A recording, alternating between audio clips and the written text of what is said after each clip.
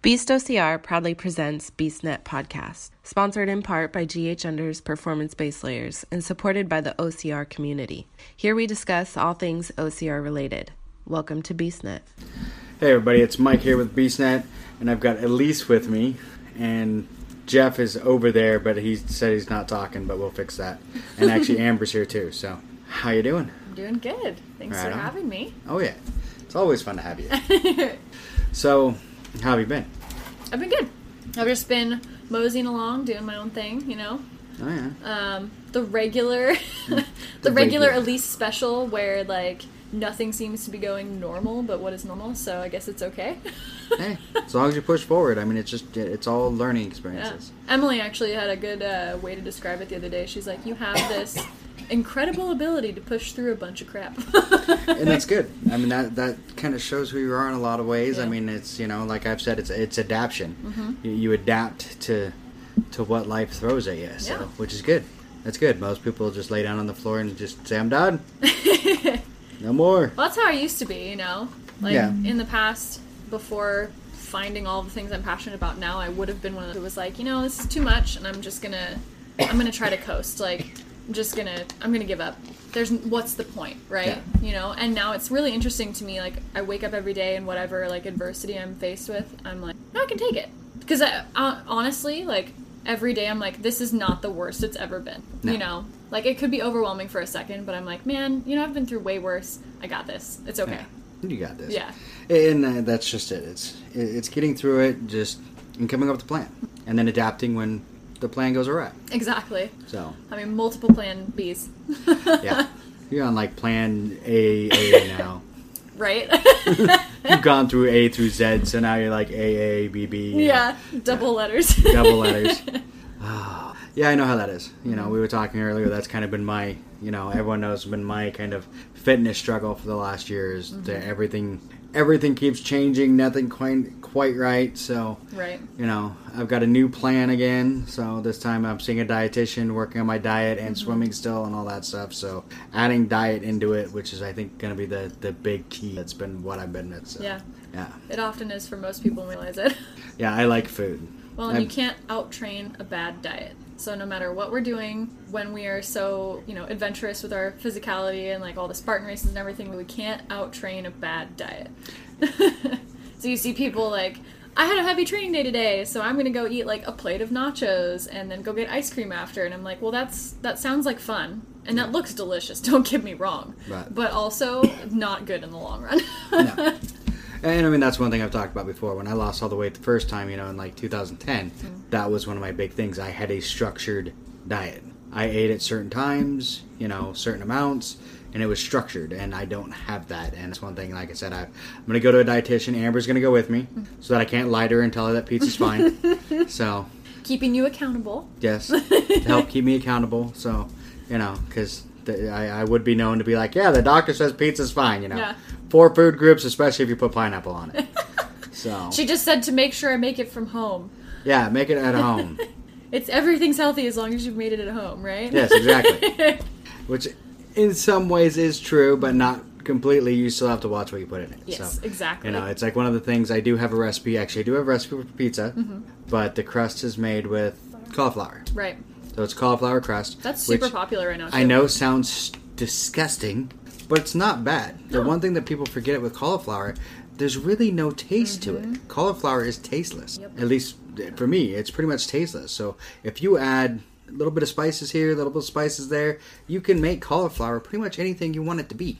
That's actually how I was bulking up my rice for a while, when I was getting really into weight training, and I just wasn't really quite hitting my, I'm going to say like the broest thing ever here, I wasn't hitting my macros. Oh. There goes the bro. Yeah, so I would have like my rice and stuff, and I would have to have a vegetable, but I wasn't really interested in the vegetables. I just wanted the carbs and the protein. Yeah. So I started actually mixing a ton of cauliflower rice in with my regular, mix it in and heat it all up together, and then you really can't tell the difference. No, you can't. Especially if you're using brown rice, because just don't look at it. Exactly, and I mean the thing with cauliflower too is that a lot of people are like, well, how do you make the rice? I'm like, well, for one, you can buy it. Yeah.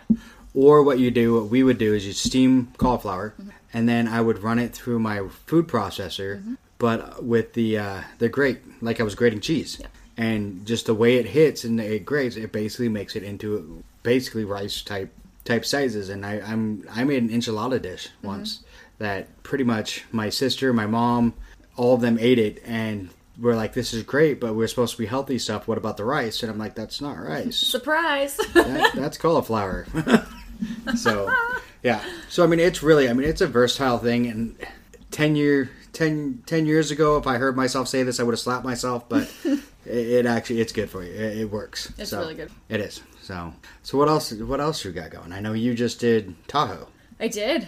How was that? Oh my gosh. It was, okay, so I have been trying, like, so many people have asked me this, and I still haven't fully processed it, to be honest, because there's so many things about that day that are just, like, super eye-opening, and I have, like, a certain amount of pride for myself and the people that were with me, and I just, like, I haven't processed all of that emotion yet. But the way that I've found to sum it up easiest is that it was the most challenging and most exhilarating day of my life so far, my racing life so far.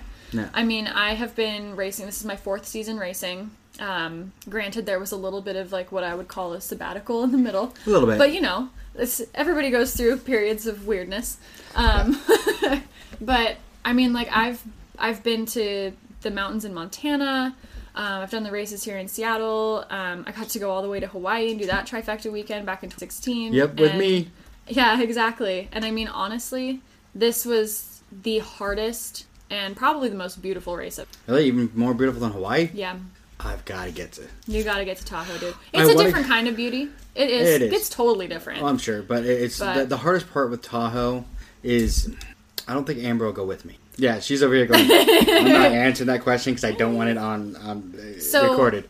But from the moment that we got there, though, like, you would like it as a supporter. Like, if you just wanted to be there. I mean, it's the problem is she doesn't like the cold. I know.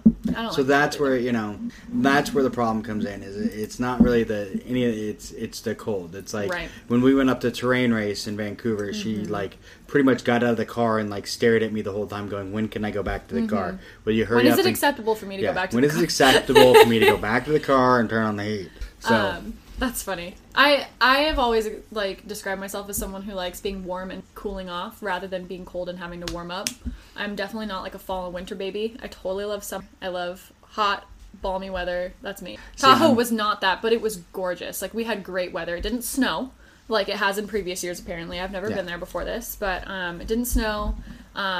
It was really cold before the sun came up and went down, obviously, because we're up really high in elevation, but... I mean, without getting into all of the, like, exciting, here's what my stats were, and this is how fast I finished it, and this is how many burpees I did, and all of that stuff that a lot of people go through. I went out there were multiple periods where I honestly thought that I was going to throw up, or pass out, or I couldn't breathe. And so that's why I feel like it was the most challenging race I've ever done. But there's something so magnificent about, like, I'm hiking up this mountainside and I have not stopped going straight up for like 2 miles, and I'm huffing air and I cannot catch my breath, and I feel the sun on me suddenly because it finally came up over the top of the mountain, or I'm finally up high enough in the mountain to feel the sun, and I look and there's just mountains and Lake Tahoe sprawled out in front of me, and trees as far as you can see, and just little blips of clouds in the sky, and it was absolute, like, it makes you feel so small in the best way. See, those are the ones I like, because you know me, my 2 favorite venues are probably Hawaii and Montana, and part of that is the beauty of it. It's like, you've been to Montana, you've done Montana, when you hit the top of that hill where they always put the A-frame, and you're sitting on top of the A-frame and just staring out over Flathead Lake and all those mountains, that's gorgeous. And it's the same with Hawaii. There's so many times that you come around a corner and all of a sudden you just see this gorgeous valley going out towards the ocean, and I mean, it's amazing. And to know that, you're racing there, and I say it all the time, like, the way it is for me is both of those races are probably the hardest beasts I've ever done. And you feel like you're dying. And then you walk around a corner and you see this gorgeous view and you're like, I've died. And this must be heaven, right? I didn't think it was going to be this painful, but this must be heaven. So, it's the races that make you, like, reflect on yourself when like that. Because, I mean, you just, like, you go inside your own head in the best way. You know, you're not in there. Everything shuts off. Like, all of the things you tell yourself every day that aren't true, and all of the excuses you make, and all of the things that you silently tell yourself that are negative, they suddenly go away, and you're like, wow, you know? Like, I'm so wonderfully insignificant. All my problems are so insignificant. Yep. Really, none of it matters. Yeah. And, like, I'll figure it out. I'm just going to keep going now to see what else I can see. Because at this point, like, if it gets better than this, I better keep going. Well, and that's the thing, is it does seem like that, like, both Hawaii and Montana, it's almost like they plan it perfectly so that when you're at that point where your mind and your body is like, I'm done. This was stupid. Why are we doing that? You get that. You walk around a corner, you're like, oh my God, this is gorgeous. It's beautiful. Let's see if I can find another one. And it's kind of one of those things that keeps you going. Exactly. So, I agree completely. Oh. So what other than beautiful, how was it? I had a really fun time. I was probably one of the best races I've ever run, considering the condition that I've been in the last couple months. I described all these horrible symptoms before, and those were still there, but I had the least amount of burpees that I've ever had. But also, it was just a really important race for me. I had a lot. I didn't plan on running it. I had, it was like dependent on how I was going to be feeling. I saw the sign at the Montana race, and, of course they were like promoting it at the venue. And I just was kind of looking at it, and I was like, I've been doing pretty well, and I don't want to get like ahead of myself here at all, because I'm still, working on my strength. I'm still coming back from this hip surgery that I had. And if I can do Tahoe, then I would love to do that. I still want to go. Like, I was definitely going to be going and hanging out at least. But if I can... God, stupid clock. The clock's going off. Sorry, guys. Sorry. It's... I'm not saying what time it is. See I know, if you right? can count the bells. Count the bells. Count the bells. Do I even bother talking over that thing? I don't know. It's going to come through so loud. It is. Is it stopped yet? How much more does it got? It's a lot of bells. I think it's like 23 o'clock. It's 23. Yeah, 2300. 2300. It's military time. God, wouldn't that be horrible? To have one at military time, and it's like... By the time it quits hitting 23, it's not. Now it's going to 0. My best friend visited over the summer, and we're sitting over there on the couch just talking in the middle of the day. And, like, she's in the middle of telling me something, and then she stops dead. I didn't honestly notice the clock because I'm used to it. Yeah. But she goes, what in the loving hell is that? Like, what? Why do you have a grandfather clock in your house? It's like, well, it's not my house. So, yeah. It is now, but it wasn't at the time. Yeah, so, back to Tahoe, though. Yeah. I definitely ran, like, the best race ever. I completed so many obstacles that I've never completed before. Never really even had that much exposure to, because it was a beast, and I haven't run a beast in 2 years. Yeah. The longest race I've been able to run has been a sprint course. Like, my 2017 season was all sprints when I wasn't injured. And then re-injured.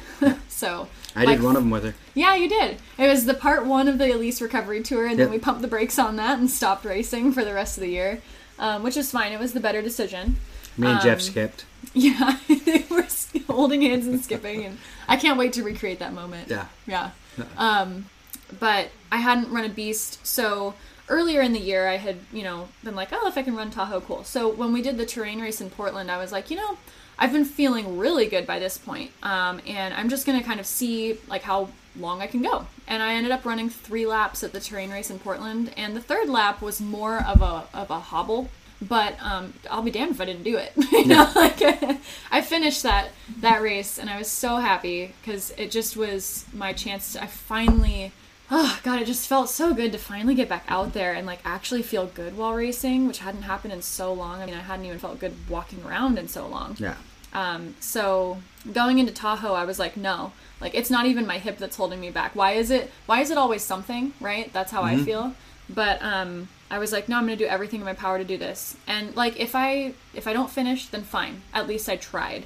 But I really want to do this. And I didn't run at all, but we kept moving very quickly. I was with Rich Barnes. I actually met Rich through a WCO workout that I was coaching, and he's been at the last few.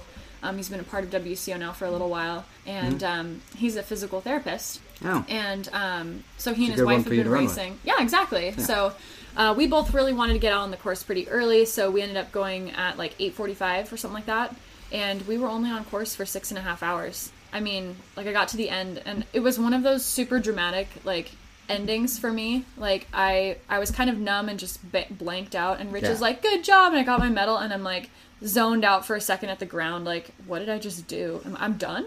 And then I turn because I hear my name, and Jody's standing at the gate, and she calls my name, and as soon as I see her, I just like started sobbing, and I'm like, oh my god, I'm done. And I just run over to her and like tackle her, and she's hugging me, and then we both started crying. It was super fun.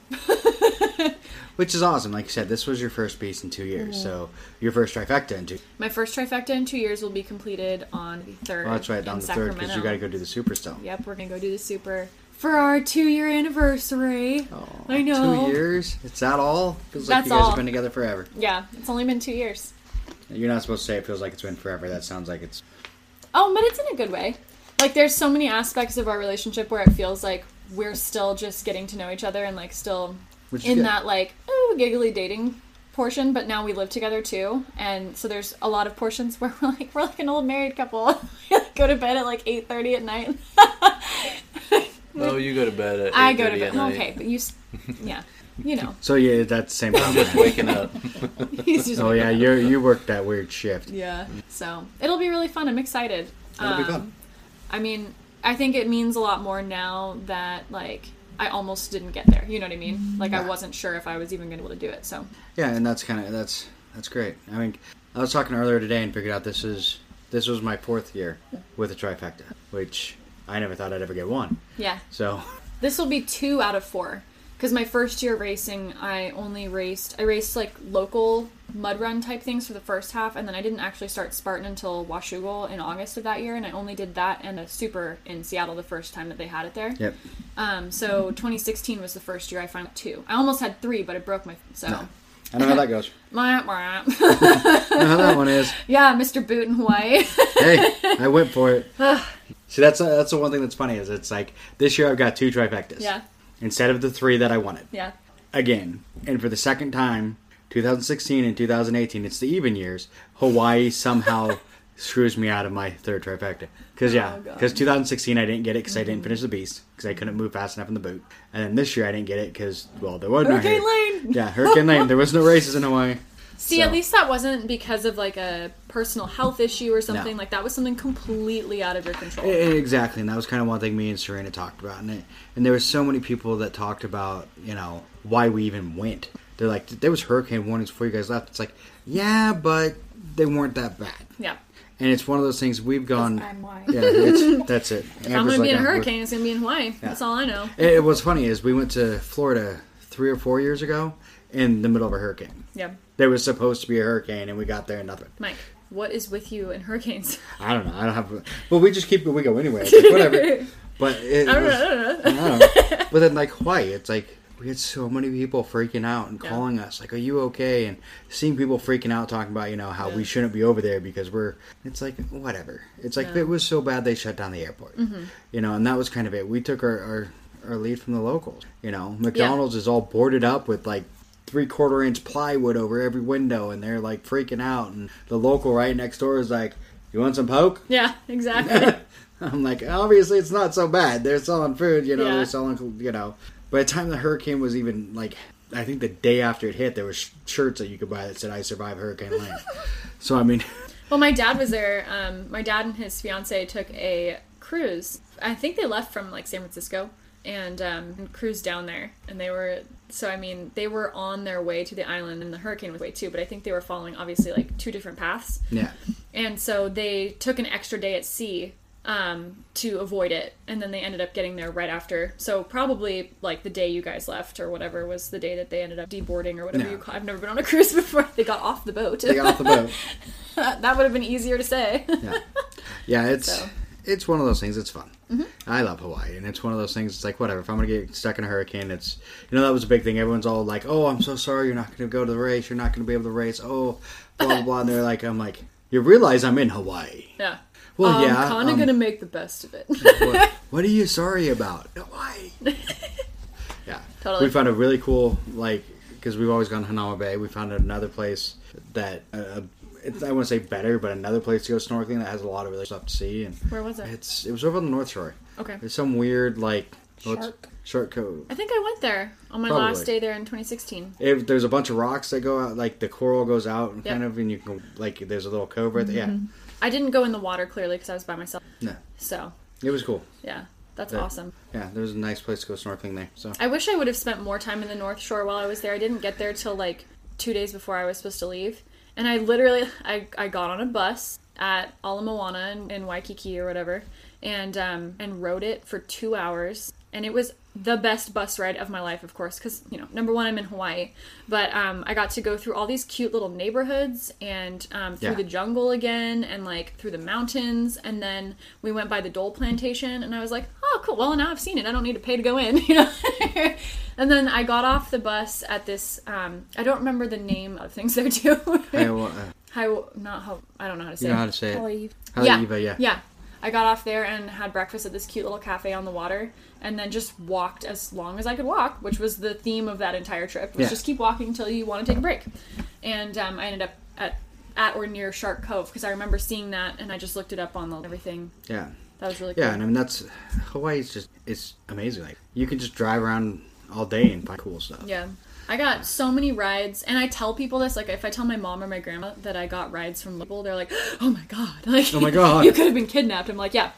To another end of an island. It's friggin' waterlocked, Mom. They'll take you somewhere else that's cool. Yeah, they're going to take me to another beautiful place. Cool. I'm going to kidnap you and take you to North Shore so Yeah. you can see this wonderful beach.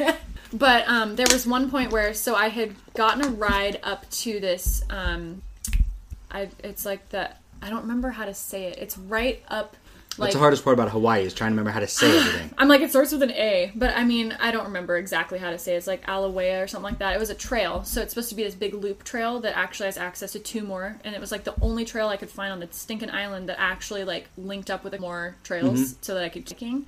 And I got a ride up there to the trailhead and the campsite, and I was like, okay, well, I'll camp here for the night. Got totally rained on the whole time. The trail was, like, totally rained out, and I'm like, okay, let's think about this for a second. So you have, like, a 60-pound pack. You're by yourself. Not a single person on this island knows you, like, actually knows you. And you're about to go, like, I'm watching people come out of the trail, like, these, it was a dad and his 3 daughters, and they were muddy up to their knees. And he's coming out, and he's like, we got maybe, like, a mile up the trail and couldn't keep going, you know, because it was just way too slick. And it's like the mud that we encountered during the race. Oh, so yeah, then I'm that having was... flashbacks to the race. Like, I cannot imagine, like, I was Now it's using 60-pound twigs to pull myself up a hillside. Yeah. I cannot imagine doing that by myself with a 60-pound pack. Like, it's not safe. So, didn't do that trail. I too, but I didn't.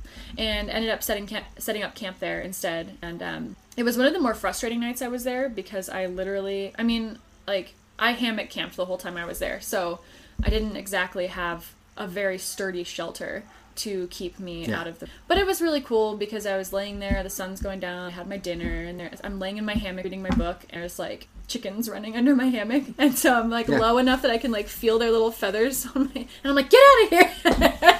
Yeah, there's a lot of poking chickens. around my butt. There's a lot of chickens in Hawaii. So many chickens. Yeah. I only saw 1 pack of wild pigs while I was there, and it was while I was leaving that place. One. Yeah. It was up near the trail.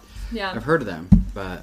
And what's funny, too, is I was thinking about this. I think it rained more in 2016 when we were there than it did this year during the hurricane.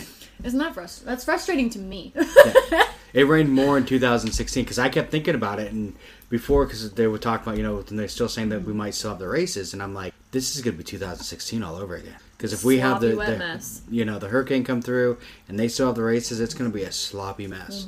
Like, at least this time I'm not in a boot, but trying to go up those hills where literally you're dragging yourself. My arms hurt, you know, which people are like, but you're walking. I'm like, not really. You were dragging on my yourself. belly. Yeah.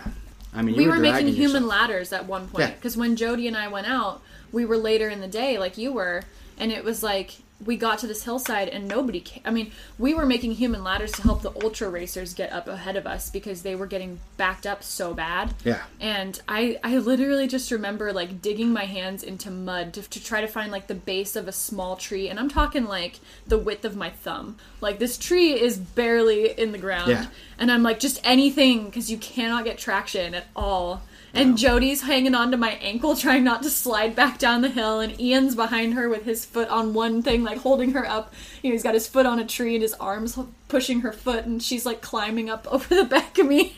Yeah, that's what was great. I mean, But we were laughing the whole time. Oh, yeah. Because it And was the hard hilarious. part for me was because I had the boot. Yeah. So with my right foot, I had traction. Yeah. Because I had my Spartan, the Reeboks. You know, the Reebok All We should Trains. put yak tracks on. Yak tracks, that would have been, yeah. Like the you put I on your thought shoes about for that snow, afterwards. Right? But it's hindsight always. yeah, I did think about that afterwards. I'm like, if I would have had traction, I could have made it. Yeah, you totally could have made I that. could have made it. That was the hardest part, was getting up those, trying to get up there because I could get traction with my right foot, but the second I put my left foot down, there's nothing on it. Do it like a Healy. Like, you just put your other foot on your boot and then just slide down the hill like, whee! That'd be fine. You I almost probably did still that have at my one point shorts, anyways, on accident. Yeah, I probably still have my shorts. Yeah. My shorts are toast from Yeah. there. And actually, I used them for another, till just recently. But there was a hole, they're like ripped a little bit in the back. But, there wasn't enough that like a butt cheek was hanging out or anything. But Just a little hole. just a little hole. Just enough to Now be that, a little bit now that scandalous. what race was it? It was a Warrior Dash. We went to go do Yeah. the Warrior Dash, and I put them on, and Amber's like, that tear goes all the way up now. It's like from the bottom all the way up to the top of the cheek. I'm like, oh, cool. Good thing I wear I have the pants underneath or the whatever. Oh, like, there was one race leggings where, I hope she, I mean, I was about to say I hope she doesn't mind me telling the story, but everybody knew about it because she was like, yep, okay, I know, my pants tore. But I think it was Leah. She was in a Hawaii. race, and it was her down her pants tore. It was Hawaii. And she was in the middle of the race, and she's like going along, and all these people who are coming up from behind her and passing her keep being like, hey, just so you know, your pants are ripped. She's like, yes, I know. Yeah. My entire butt is hanging out. It's like, how would you not notice How would this? I not know? Oh, really? Oh my gosh, it must have been like that for hours. Thank you so much for your help, kind citizen. Like, shut up and stop looking at my butt. Yeah, I've seen ones where there's like a little hole and it's like whatever, but yeah, if their was butt like- cheeks pretty much hanging out, I mean... Because, not the sound bag, but a lot of times when you're wearing the stretch pants, when they give, they give. They give, yep. Yeah, it's not like a little hole. They're like, bloom. One of the first things, and girls, if you're listening and you've never run an OCR and you're about to try to buy pants for one of these shindigs, listen up.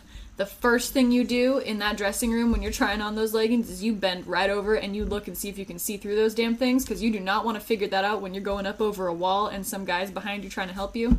Unless you're into that. That's fine. That's into that. But... Because there is a beast that after the Seattle race, I had to inform her. I'm like, you do realize that when you bend over or you're climbing over a wall, you can see everything. And she's like, whatever. Yeah. I'm like, okay, as long Like, as if you know. don't care, fine. Guys, you think about this too when you're buying compressions. Yeah. Yeah. Or at least wear shorts over your compressions. And see, that's mine. I wear the shorts that I have. Yeah. I have compressions, but I have the shorts over the top. Yeah. So when my shorts were ripped all the way at my butt cheek, it didn't really matter. I had compressions on. I love how we went from nutrition to Tahoe to Hawaii to Oh, yeah, make we sure go your all butt's over. not showing. Yeah. That's amazing. It's the fun of that. That's the fun of having no plan. See, the first time we went to do an episode, me and Elise together, she wanted a plan. She wanted it all written out. I'm like, I don't go that way because it's boring. That's not how I roll. If you go by a plan, then you're like, oh, next we're supposed to talk about this. We never would have got to the butt cheek hanging out. No. Because that would have been in either plan. It's not organic. Yeah, it's not in the plan. I mean, I'm it just- so much more relaxed now. You just gotta let it happen. Just let it happen.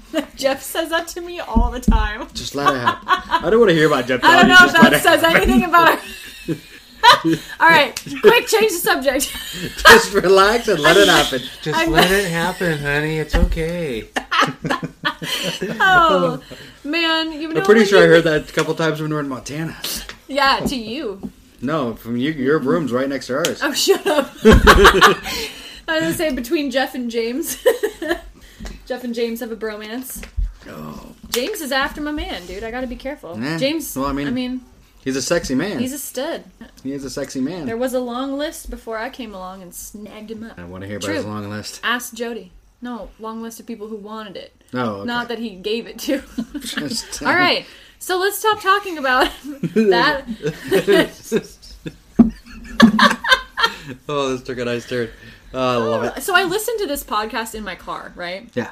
And sometimes I have to turn it up pretty loud. But then when people start giggling really loud, it comes through super loud. So then I have to turn it way down. It's really hilarious to me though. But I can only imagine what someone would be going through to this while they're driving. Like, That please would don't be funny. crash, you know? Yeah, please don't crash. Unless we're not actually as funny as we think we are. Yeah, and stop thinking about Jeff's butt cheek hanging Yeah. out. Yeah. Let's take a quick break and hear from our sponsor.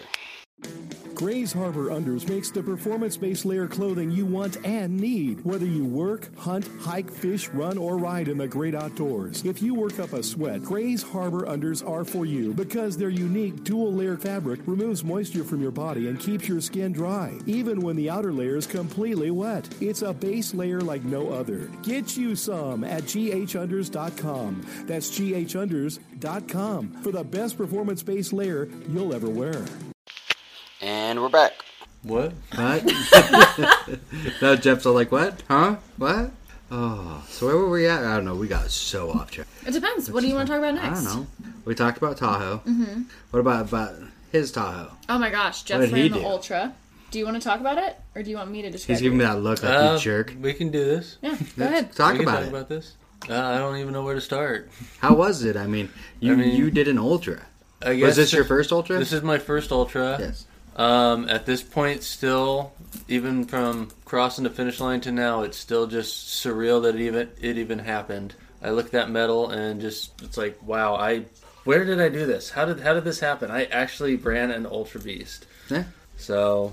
And he's crazy. Because what are you talking about doing for next year? Next year, I'm talking about running both Saturday and Sunday and getting the World Championship Beast medal and then getting the Ultra medal too. I want to do an Ultra one day. But we all know from knowing me, there's some work I need to do. But you'll do it. But I will. If you want to do it, you will. Oh, I do. I want to do an Ultra. She thinks I'm nuts. Whatever.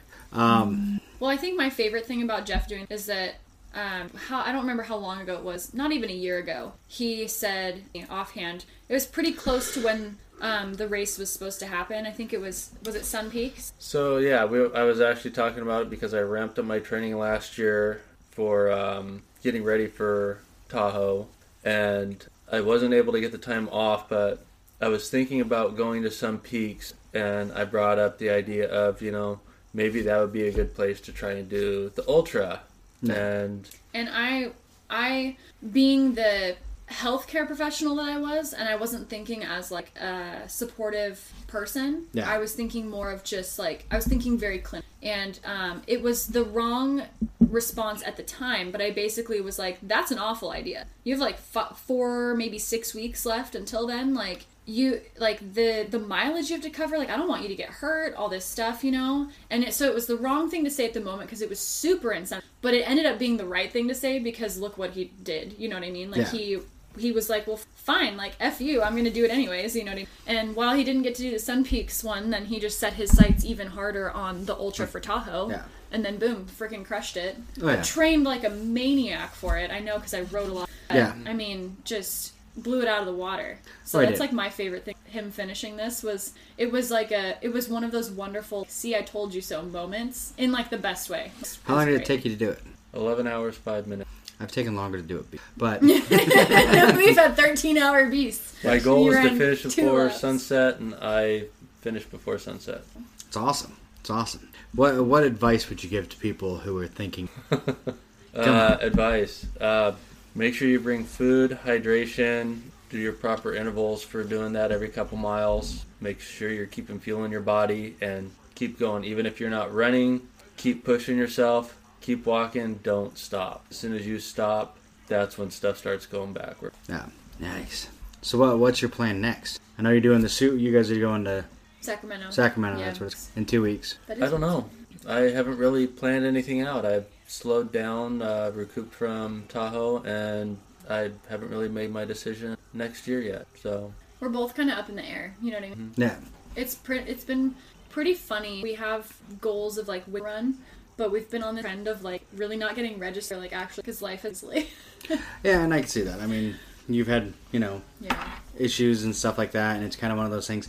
And I know for me, a lot of times it was I'll register for something because I always feel like it sounds bad, but if I register for it, it's done, and now I have to get ready. But I never actually get ready for it. It was like the marathon last year. Everyone always talks about, oh, you did a marathon.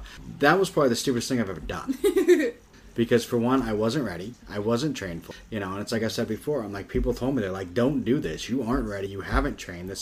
You shouldn't be doing this. And they were right. From like a safety aspect. Yeah, from like a safety. They were right. I shouldn't have been doing it. I wasn't ready to do that. But I'm stubborn. And my brain's saying, you said you were going to do it, so you're going to go on. Yeah. You signed up for it, you paid for it, get out there and at least do it, give it a shot. That's what I did today. And that's, and that's one of those things. It's like you signed up, get out there and do it. So I went out there and did it. It was crazy. It was insane. I finished it. But if I was ever going to do another one again, I've had people ask me, what would you do different? I'm like, train.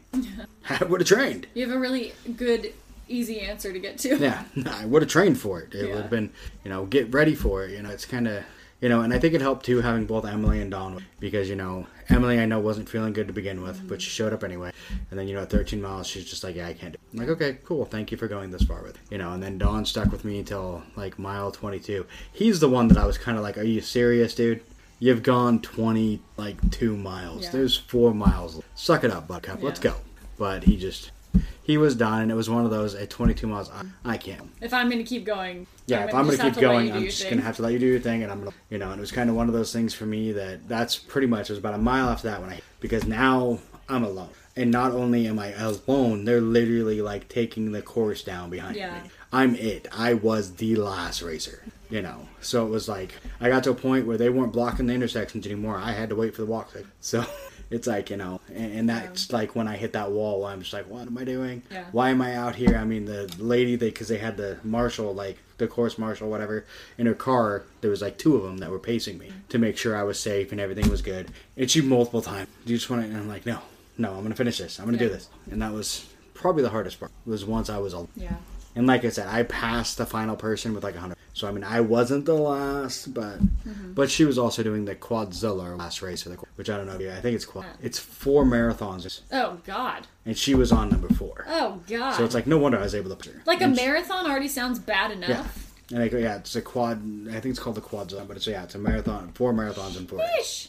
And that was number 4. There was someone who was going multiple marathons over the, like, it was down in, I believe, Haiti. Mm-hmm. I'll have to look up and like post about it. And I believe she attempted, and she got like 4 or 5 marathons, but it was going to be like an insane amount of miles. Like, I mean, just craziness around the island, I think. When you see these ultra runners that do stuff like that, it's like, oh. Yeah. I can't yet. My problem is, honestly, one of the things, because when I lost weight the last time, it was a lot of running. A lot of. And that's when I started doing a 5K a month, was in 2010. And I started doing the 5K so that I'd hit 5 or 12 in a year. Yeah. But then I'd throw in like half marathons, 12K. It was at least a 5K. And the biggest problem I ran into is doing the half marathon. I got bored. I just, I had my radio, I had my iPod, or whatever, whatever Walkman. It was. No, I'm just kidding. Not that old. No, it's only 2009, Elise. Come on. It's only 2009. Come on.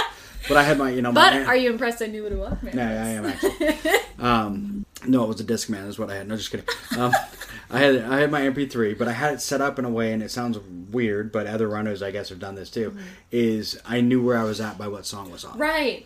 So, people who aren't runners or whatever, they're like, you did what? But you know how fast you're going. Yeah, you set the songs, so when a certain song comes on, in your mind, you're like, oh, it's Survivor, I, the Survivor, I should be at mile 3 right now. I'm only at like 2.7. Yeah. So I'm behind my pace. I need to step it up. Yeah. And it helped you. Yeah. Now you have all the, crazy stuff that does it for you. But back then it's it was fun to focus on. Yeah. It was an MP3, and I'd set it for certain songs that would tell me where I was at. Okay, I should be at like, what would be a 5K right now, and I'm not. So I'm behind my pace. I need to step up. But I got bored. I mean, there was just so much you could do. There was nobody. I didn't have anyone that I could run with, because it's harder to do that on a marathon, because you don't need their help for anything. You're just running. You're just running. So let's just keep going forward. That's why I don't like the running. I like the obstacle, the strength work. The running in between is the thing that is hard for me. And I mean, even when I was skinny, I'm not built like a runner. I'm not. You're built for powerlifting. Yeah, I'm built for lifting. So it's kind of one of those that, like the obstacles I have no issues with. Atlas, the farmer's carry, the what am I thinking of? I don't know. Sandbag. I can't read your the mind. sandbag. The Herc-hoist. Herc-hoist. There you go. Maybe that's because I saw you do the thing with your hands just now. But I don't know what was going on in your mind, and I don't really want to know what's going on in your mind. I have no problems with that obstacle either, but. So, I mean, the heavy lifting obstacles are ones that I usually don't have a huge issue with. Right. It's the twister, the rope, stuff like that, like hanging. Even though monkey bars, for some reason, I'm good at, but I'm not good at the other ones. You are a beast at the monkey bars, I don't know why I can do those so well. You're like, no, I got this. No. boop, boop, boop, no problem. And I'm like, dang, look at Mike! Yeah, I don't know why that's always been one of mine. Fantastic And range of motion in your shoulders. And what drives me nuts is when I was a kid, and my mom used to talk about, I was one of those that from the time I was like a year old, if I could get my hand on it, I could get on top of it. Yeah. Like, I was that kid. Like, I mean, I had the upper body. If I could get a hand on it, I could pull my whole body. Yeah, and that was me. I mean, I can remember my brother, because I was a horrible young, where I would do something to just totally tick him off, and the easiest way to get away from the backyard, if you ran through the backyard, there was a stump that you could jump off of and catch the bottom eave of the house. And I would just jump, catch the bottom eave of the house, pull myself up, and run across the roof. Where he's like... You sound like a nightmare. Oh, I was horrible. I was a horrible. Hey, I'm going to come mess with you, and then I'm going to run away! But I'm going to run away on the roof, like a crazy person. We had to call the fire department multiple times to get him out of trees, because he was afraid of heights. And so I would try to chase you, right? He'd try and chase. I'd piss him off so bad, he'd try to chase me, and I'd, like a monkey, go flying up the tree. And we had a maple tree that had a branch that was good enough that you could... As long as you were quick and had good balance, you could run across the branch and jump to one of the other trees across. And I had no fear as a child. Squirrel. Yeah. So I would run across it. He would get up there to a point where all of a sudden he'd like step out on the branch, and then suddenly like reality would set in, and he'd be like, I'm like 30 feet in the air. And he would just drop down on the branch and hang it. We'd have to have the fire department come out and get him out of the tree. So, yeah, I was... Really traumatized. Oh, yeah. He blames me for his fear of heights, fear of dark, fear of everything. I was a horrible... I was tiny. I mean, literally, like, in high school, he wrestled, like, unlimited class, because he was, I think, 190, 210, somewhere up there, in junior high, and I was 120 pounds. So, I mean, there was such a huge difference in size between us, you know, until we both, like, about 18, 19, we kind of both evened out. But it was just, yeah, so that was my defense, is I was quicker, and I was nuts. Plus, I was really sick as a kid, so I was always told that I wasn't going to win. So I had that total mentality of, let's have some fun then. So, I mean, I had no fear of... This is my only chance. I'm going to make it happen. I had no fear of anything, and I had, at least I thought I had an amazing balance. I could stand on... I can remember balancing on a 2x4 while my dad was handing me sheets of plywood. Yeah. You know, when I was up in the garage. You're made for OCR, man. I was, but then I got big, so now I need to stop being big and go back to being a normal size, and I think you will do it. It's like we talked about earlier before we started recording this, about how amazing it is that our minds we will allow ourselves to like put up a wall, you know, where we know what the problem is, and we've been at that point before where we've had to fix it, and we know exactly what we need to do, and for some reason we just aren't doing it. Oh yeah, because you know, I've talked about it on the podcast, and we've talked about it. Like, I was in 2009 270 pounds, and I decided I was going to fix that. And I started running on a treadmill, doing elliptical and bike at work, and changed my diet. I was eating every 3 hours and making sure what I was eating wasn't overeating. I was eating what I should be eating. And I dropped down to almost 195, 200 within, gosh, like 6-7 months. It was a pretty quick drop. Yeah. I mean, it was fast, which some people were worried that was a little too fast. But it was fast, and I kept it up until I blew my knee. And then once I blew my knee, it was kind of like, well, I can't run now, so I can't do that. So, well, I might as well throw the diet out the window because I can't, you know, run and, you know, sit on the couch and eat potato chips, like I said, with my foot. Once I broke my foot, it was like, oh, well, guess I better sit on the couch and eat potato chips. I can't do anything now. Your mind, like, screws you over so many times. Yeah. Because, like, I just remember that was I got so down on myself when I was in recovery from my surgery, and it's so easy to feel so helpless and useless. Yep. And, like, especially when you're a super, like, self-confident and really independent person, you always are for yourself, and you're, like, strong, and you can do things, and suddenly you can't. You don't realize at the time, this isn't going to be forever, and then you totally screw your future self, because then you've done, like you say, where your nutrition goes off the rails, and you've gained all this weight suddenly, and that functionality that you could have gained back pretty quickly is now going to be 1,000 times harder to work for, because it's so easy to put it on, and it's so hard to get it back. But that's the part that's worth it, is that fight.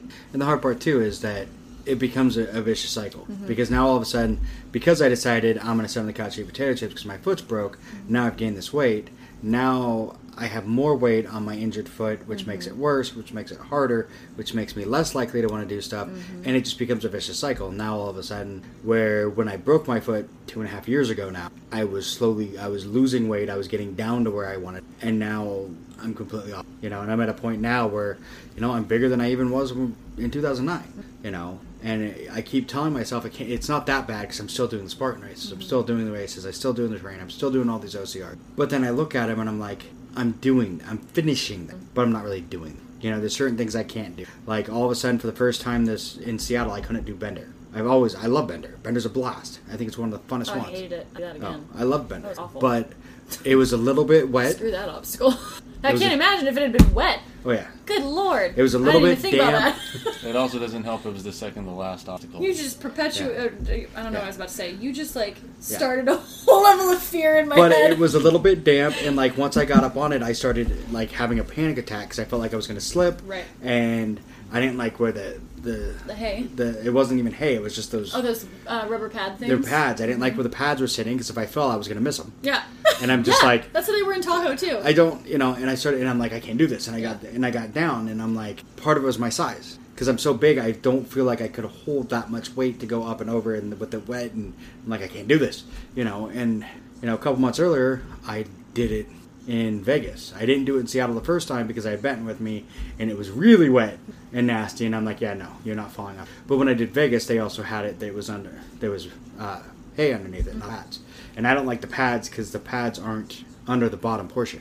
No, dude, they had them so where the poles are that stand to support it, not even the part where it curves, just the part so that you can, it was like you stood up on the pads to grab it. So if I'm up at the top going over it, and I slip off backwards, first off, that's going to be bad no matter what. What padding's under you, you're getting hurt and you're getting pulled off. Yeah. But furthermore, it was right under those supporting poles. So you had no padding behind you where you're going underneath that bend and then over the top. And then no padding on the other side when you jump down. Yeah, see, the way they had it was, it was pretty much, you would miss it at the very top and then on the other side. And basically, when I was like, I can't do this, I'm going down. When I dropped back down, when I stepped, the support was right there, and one side of my foot stepped on the support, and it twisted my knee in Seattle. And that's what you're like 2 miles in, and my knee pops, and I'm like, oh, there it is. There it goes. And that's part of my problem too. Is this year as I've got hurt in Montana,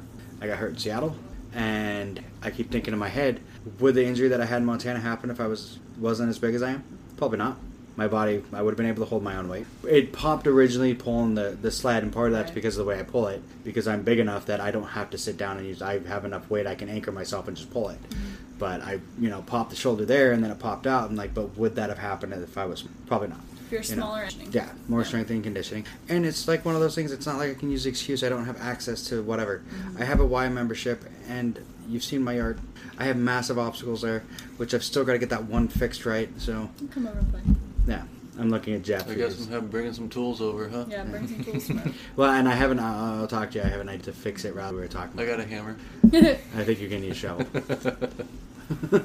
But so I mean, it's one of those things. It's all your mind. Yeah. It's like you said, when you start having problems with your hip, you get that depression and people don't think about that. There's a huge depression with it because all of a sudden you've gone from all this you've worked so hard to do. It's so hard to become this athlete and everything else. And then all of a sudden you can't do it. Yeah. It's like, I've worked so hard for this. Why can't I do this? And that was my problem, I think, with my foot. I hit that depression, and I never... And that's what I need to work on. I need to get myself mentally where I should be to start losing that weight and getting back. And, like I said, I know you've gone through it with, your hip injury and then what you've got now. It's a hard... It's really freaking hard. How did you pull yourself out of that? So, I went through the pretty deep depression and a little bit out of it and then back into it for a good year. And then it hit me pretty hard again when I re-injured team. I think the biggest thing that I did was I stopped feeling sorry for myself. So a lot of my issues were like, yeah, it hurts, but you know what? You got to figure out what you can now. Because so, when I initially went into the surgery, I assumed that I could do, upper body stuff then, I can't use my leg, I can't bear weight. But, unfortunately, with where my surgery was, all of the, lower pelvic supporting muscles were affected, so it was extremely painful. So I was really discouraged, and, I felt like I could. That summer, I was back in my brace, I was barely walking again. Jeff helped me move in with Emily in Redmond. And like literally him and Emily, all my boxes. A few weeks after that, I had been around Redmond a little bit, and I walked into a gym called Iron Tribe Fitness. I had seen it driving by, and I was like, cool, like they have cool rigs in there with bars and blah blah blah. I wonder if they could. And I walked in, I talked to the coach Earl. I was like, I hobbled in, and I'm like, here's where I'm at. I'm super low on myself. These are the things that I've done. Like, I'm a really motivated person, and I don't feel like myself. And I haven't felt like myself for almost a year now, and I don't know what to do. I'm supposed to be this big athlete, and everybody's like, oh, Elise, you'll get through it. You're so strong. Okay, that's really nice of you to say. Thank you for believing that I don't feel strong now, and I actually need help and support. And that was a thing that I was getting for a lot from Jeff. But it's really hard when you're not actually getting that from your whole community, where people are like, oh yeah, you'll be fine, and when you're back, then you'll be back. Well, I still need friends now, like while I'm on the couch and can't do it. Fear FOMO. Fear of missing out really bad. But I walked in, and that was the best thing that I ever did.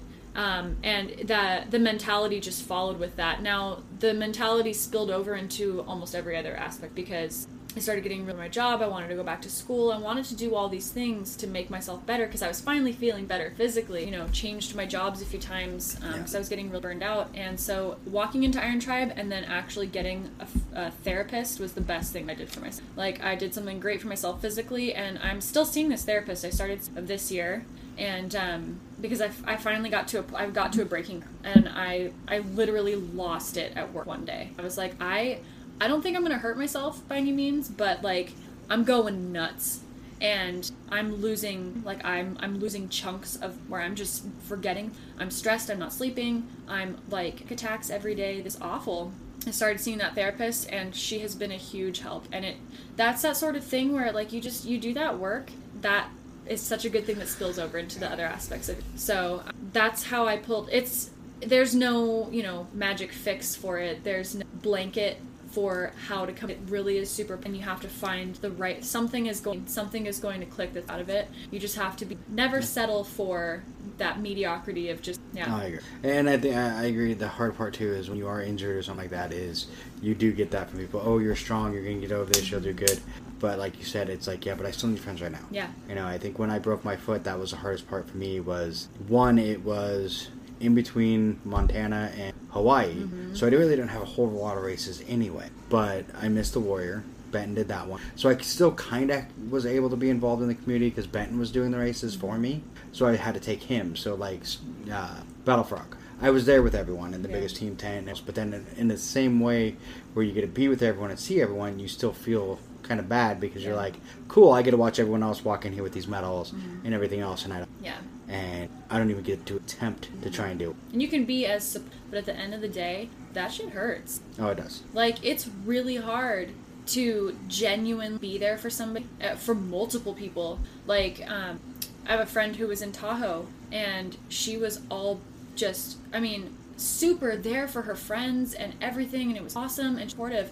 But at the end of all these events, when everybody thinks that she had for Molten still hasn't had to do it because of whatever reasons, they do it, that hurts. And It's like, I just remember looking at her and like, I'm not going to take away, this is your experience and you need to feel this, but I know where you're at. Like, it is rough. And so, I was talking with another friend of mine the other day, like, it was actually, Tatiana and I were talking the other day about burnout. The strongest people, like the people who seem the strongest, are often the ones that need the most help when it comes to, like, battling these issues, because when we go down hard. Yeah.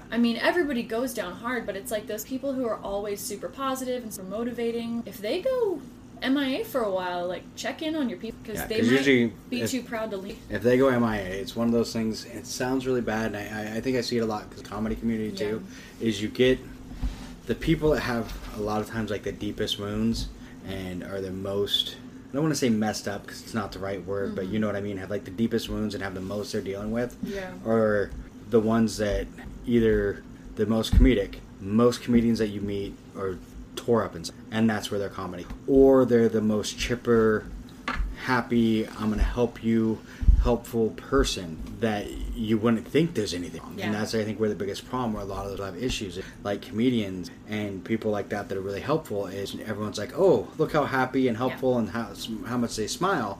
it's like there's a quote from Robin Williams, and I can't remember. It's something like, if you put a big enough smile, people your arms are. And that's not even close. That's not right to what it is, but that's pretty much what he's saying. A big enough smile, and everything else, you can hide how torn you are inside. And that's where I think a lot of those. That's why I think, like you said, when those people suddenly disappear, check on them. Because there's something gone. I mean, yeah. I mean, in the comedy community, and that's one of the reasons why I want to do the suicide walk.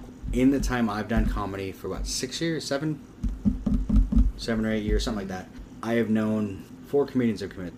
And a couple of them you had no greatest, happiest, funnest person you ever met. And all of a sudden you're getting to notice, oh, hey, you know, and I think that's what it is. Those people, they want to hide and they want to help because they want to make sure that nobody else feels how they feel inside. You know, and that's kind of if those people go missing, check on them. Well, and another thing that's really hard too. So if you're someone who is trying to support someone going through, a lot of people don't realize they come from a very good place when they say it, but a lot of people don't realize how saying "let me" is. Yeah. Because when you're a really prideful dependent and isn't do that, or doesn't want to ask, they don't want to burden you. So saying, let me know if you need anything, is you're not actually supporting them in their grief. You don't need to solve their problem. You don't need to say, I know how you feel. You don't need to say, oh, this will make you feel better. You just need to be there and be willing to understand and just be like, dude, I'm sorry you're going through, but I'm here for you.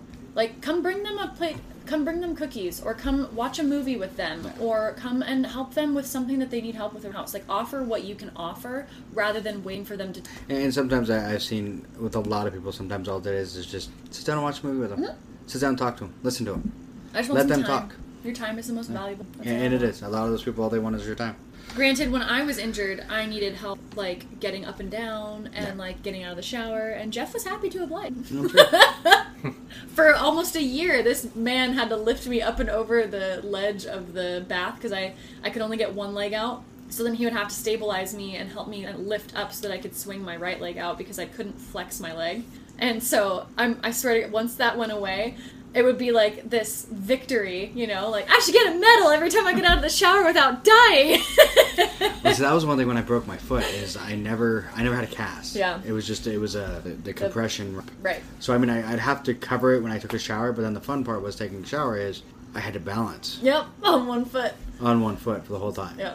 You know, and try and figure out how to, you know, not put weight on that foot. Plus, like I said, you know, I couldn't get it wet. It wasn't a cast, but it was still, you know, I couldn't get it wet. Right. So. We ended up putting a chair in the shower or something. Yeah. And I would literally sit down. Yeah. In a chair. Yeah, that's what I did for the first few weeks. I was at my in the shower. I don't think we ended up doing that here when I came back here, but Jeff was always making jokes about how I could borrow the walker from his parents' garage if I needed it. Well, the fun part, too, when I broke my foot is our old house is everything was on the second floor. Right. There was a bottom floor, but there was nothing there. So the kitchen, the bathroom, everything was on the second floor. So I had to go up and down the stairs every day. You know, even at work, they were like, "Do you want us to move your office downstairs?" And I'm like, "No, I fought hard to get that one upstairs, the big office upstairs." It's like, "No, I'll go up and down." Mm-hmm. I'm like, I just need someone to put better rails. Yeah. And my brother actually installed the rails, and I think there was a holder for the rail on the one side that I really needed every like 6 inches. Yeah.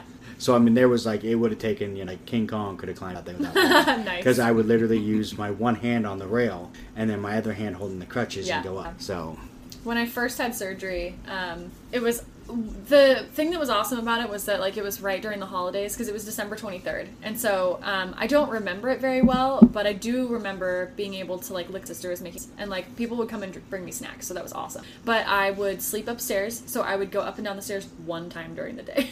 And then I would be in the living room on the couch, laid out the whole time. I was like, I am not going up those things again. But then we came here to Jeff's house, and same thing, but the bathroom's upstairs. So I was like, I had to go the stairs more times. And then somehow, though, I feel like my apartment in Green was way worse because it was so small.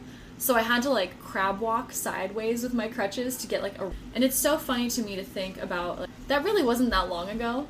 At all, and it's still so fresh, and I really haven't been pain-free that long. Like, compared to the amount of time that I was in pain, I'm very grateful still every single day when I wake up and my leg, like, I tore my leg, I lived with it, I went through weeks and weeks and weeks of PT. I mean, I had 3 years on this before it finally stopped work, and I was able to start my racing career that way. And so, like, I just remember all of that dysfunction and modification, and like, so if anybody's ever scaling or modifying their activity, I feel you, and it's totally fine, and you should do that, actually. Don't get down on yourself for it. But then, like, finally had the surgery, and then all of the recovery time after. Like, this is the first time in 5, almost 6 years where I've been, like, pretty consistently mobile and mostly pain-free. If I overdo it, I still feel it.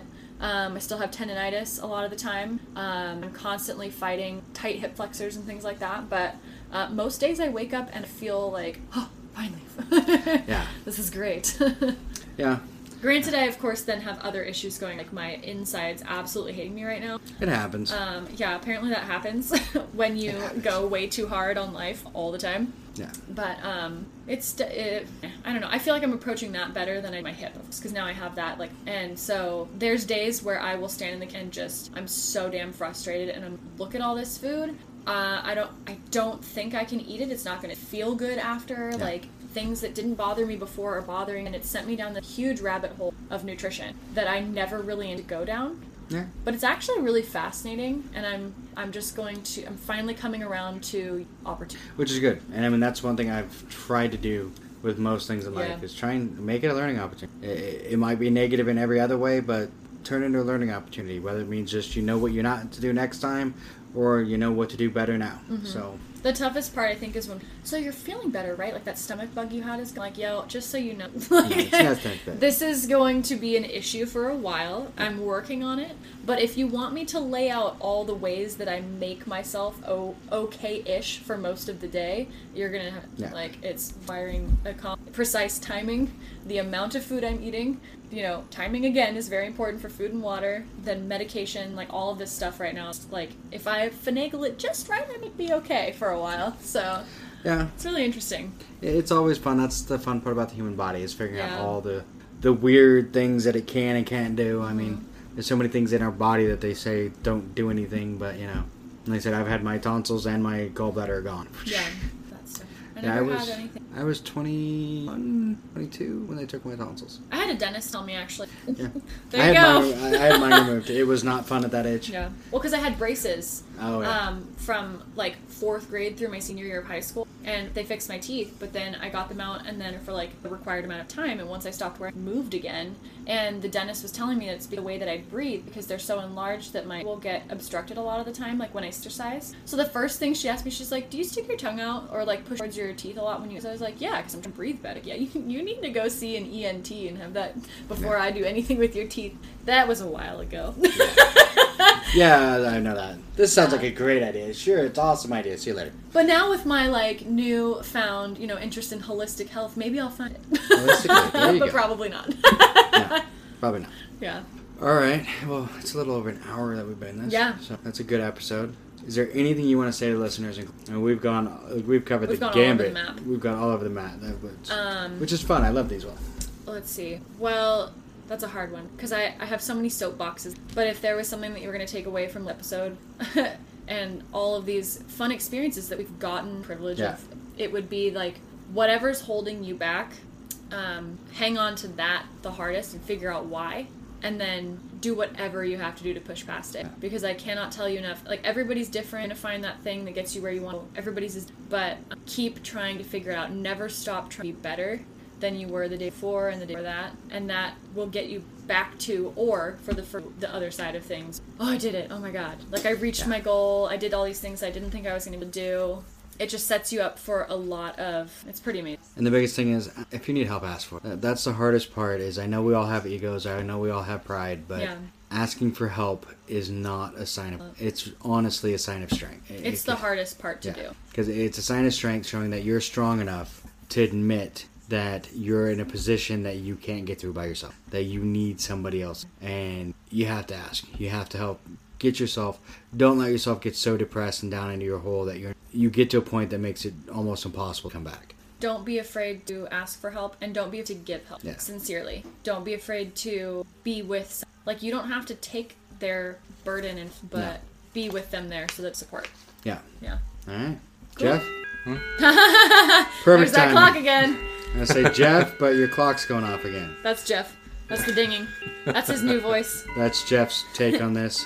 Ding. It's gonna go off a lot. Ding, ding. There it goes again. This thing's loud and, like, obnoxious. Yeah, kind of like I know. Jeff. Oh, no, just kidding. The opposite of Jeff. The opposite of Jeff. Jeff's so quiet Quietest and man in the whatever. world. I love it. If it ever stops dinging, we'll figure out what Jeff Well, Jeff's really, you thoughts just have are. to keep count of it. I lost count already. Well, it's done. Yeah, All right, there we it's go. done. So, any thoughts in closing, Jeff? Don't be afraid to ask, and go out, enjoy your life, make memories. Amber, you've been quiet the whole time. Do you want to say anything? Nope. All right, there we go. Just a little mousy no. All right. Perfect. Well, thank you all for listening. Thanks, guys. See you later. Thanks for listening to the BeastNet podcast, brought to you by Beast OCR. Don't forget to subscribe and let us know what you think and what you'd like to hear. You can find us on Facebook or at beastocr.com.